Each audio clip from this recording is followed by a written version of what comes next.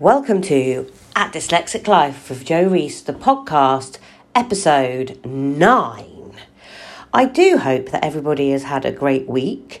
My week has not been too bad. If you listened last week, you'll know that I was nursing some poorly ribs.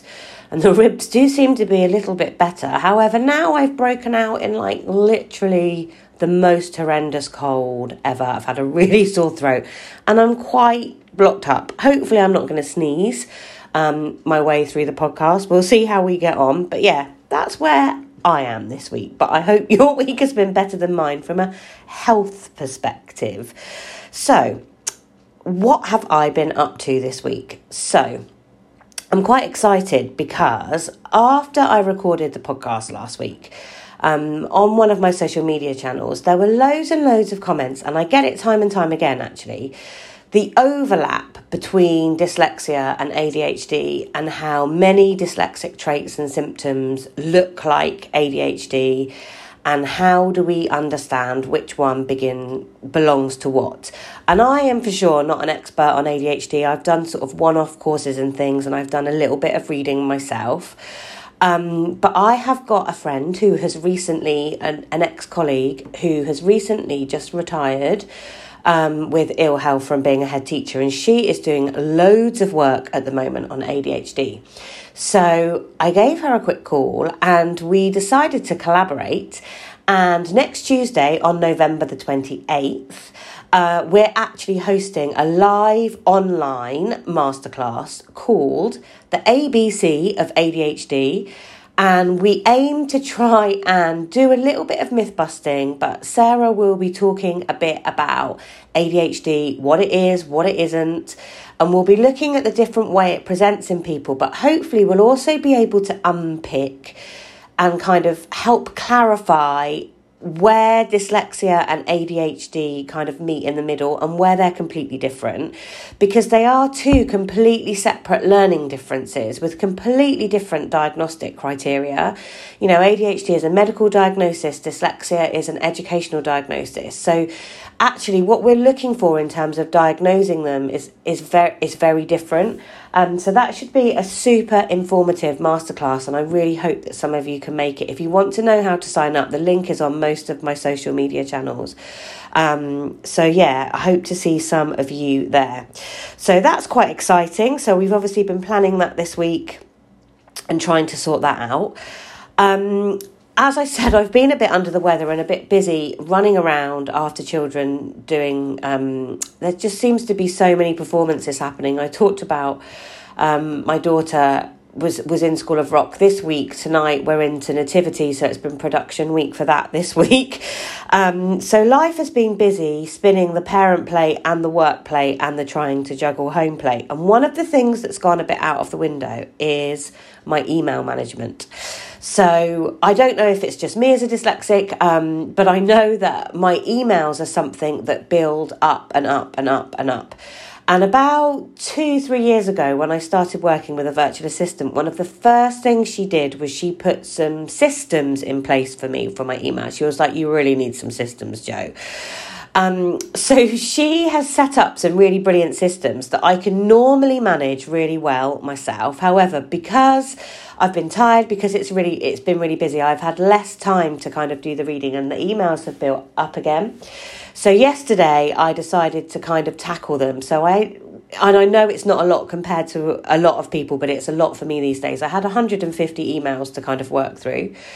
And I thought I'd just share with you how the systems I used and how I managed that. So my virtual assistant set up lots of folders for me, virtual folders. So I've obviously got work folders with loads of subheadings. And then in terms of life admin as well, lots of folders, folders to do with the children, folders to do with the performing and all of their activities, folders to do with banking, any folder that we potentially need is kind of like set up. So what I did yesterday was, first of all, I went through those 150 emails and literally deleted anything that I didn't need to keep, didn't need to read. So I try really hard to unsubscribe from any mailing list that I don't want to be a part of the minute it comes in.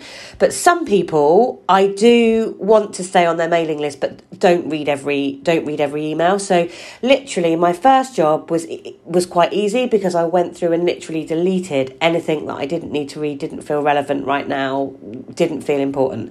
That managed to get rid of about half of the emails actually. And then a bit later on in the day, I then started to look at what I could file really quickly. So just things, receipts for things, maybe just reminders of school trips or things coming up. So again, managed to get rid of quite a few more doing that.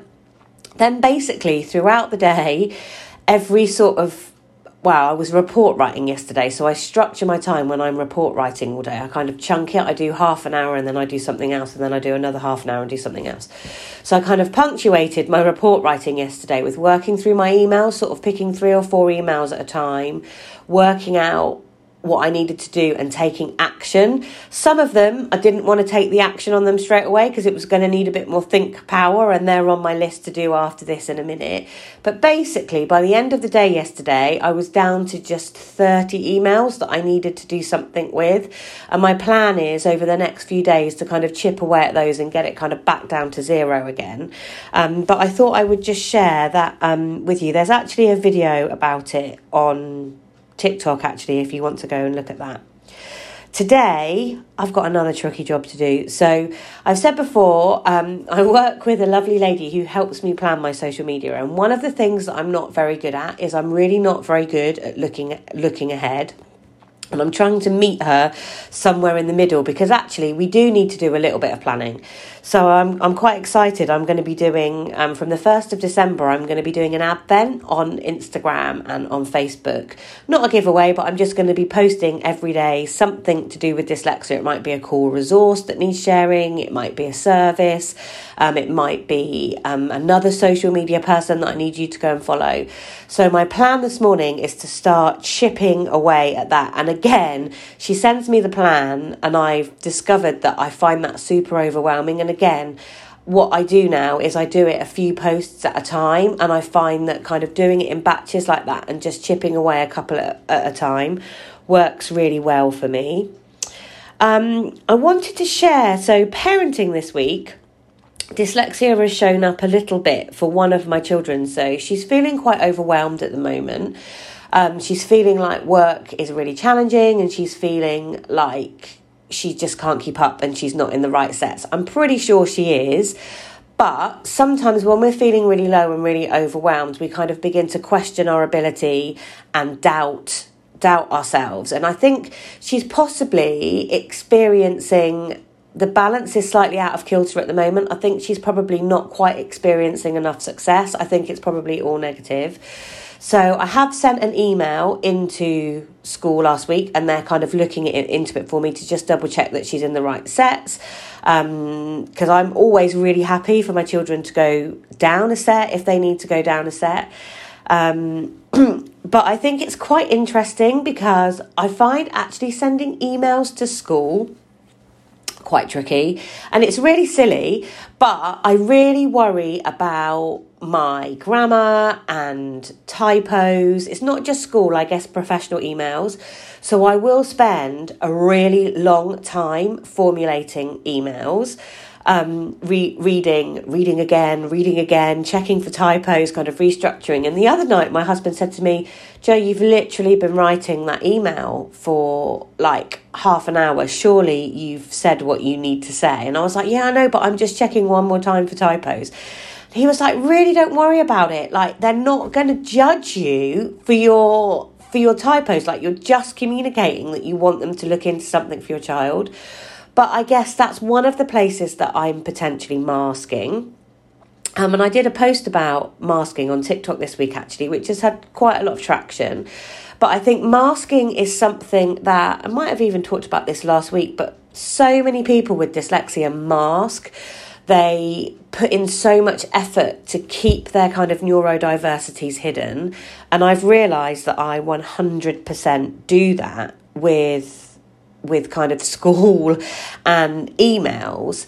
And the other situation I've had this week is a school trip popped up. Now, I think I've shared on the podcast before that I have quite a rigorous calendar, colour-coded system where I plot everything on so I don't miss anything, because I'm just so terrified that I will miss something, but also because the children do quite a lot of activities, because my work doesn't particularly have a routine, I have to plot everything on in advance. And actually, interestingly, I do plot about 3 months out in advance to check and preempt any clashes with shows or dance classes or things like that.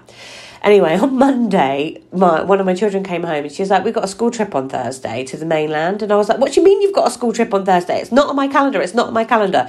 And straight away, I kind of like spiraled, and it was quite triggering for me because I felt like I'd missed the date and that I hadn't written it on the calendar. And that kind of exposed my weakness a bit. But actually, looking back through emails and talking to school, I didn't actually miss it. It wasn't my fault. They never actually said when the date was. But I think the reason why I'm sharing this with you is sometimes when we're triggered by something like that, because we feel like as a dyslexic, it exposes our weakness. Like we've worked really hard to put a strategy in place and we've tried really hard to mask it because we don't want that person to know the amount of effort that we're putting in to kind of hold it all together, if you like. It can actually sometimes trigger quite a confrontational reaction where we go into fight or flight. And I think it's just being aware of that. Quite often that is when confrontation happens. So yeah, that was kind of what I wanted to share with you there. The final thing I wanted to share with you in the last minute that I've got is... Again, one of my children this week, from a parenting perspective, she had a really tricky day one day this week that she was preempting it was going to be a tricky day. It was a school concert and she had lots of different rehearsals at lots of different times for lots of different groups. She also had her usual lessons as well. And interestingly, again, she blows my mind with the strategy she puts in place.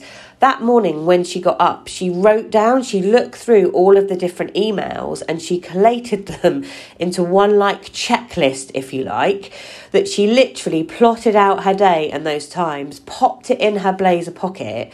And it meant that at any point throughout the day, she was completely independent. She didn't need to feel anxious about whether she was going to miss something, if she'd forgotten something, because she had that checklist on her at all times.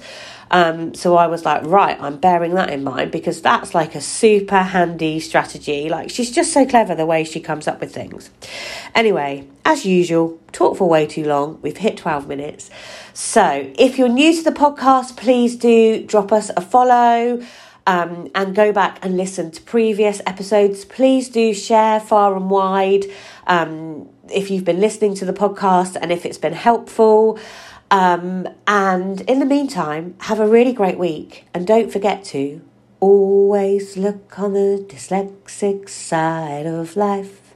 Ba-da, ba-da, ba-da, ba-da. Have a great week, guys.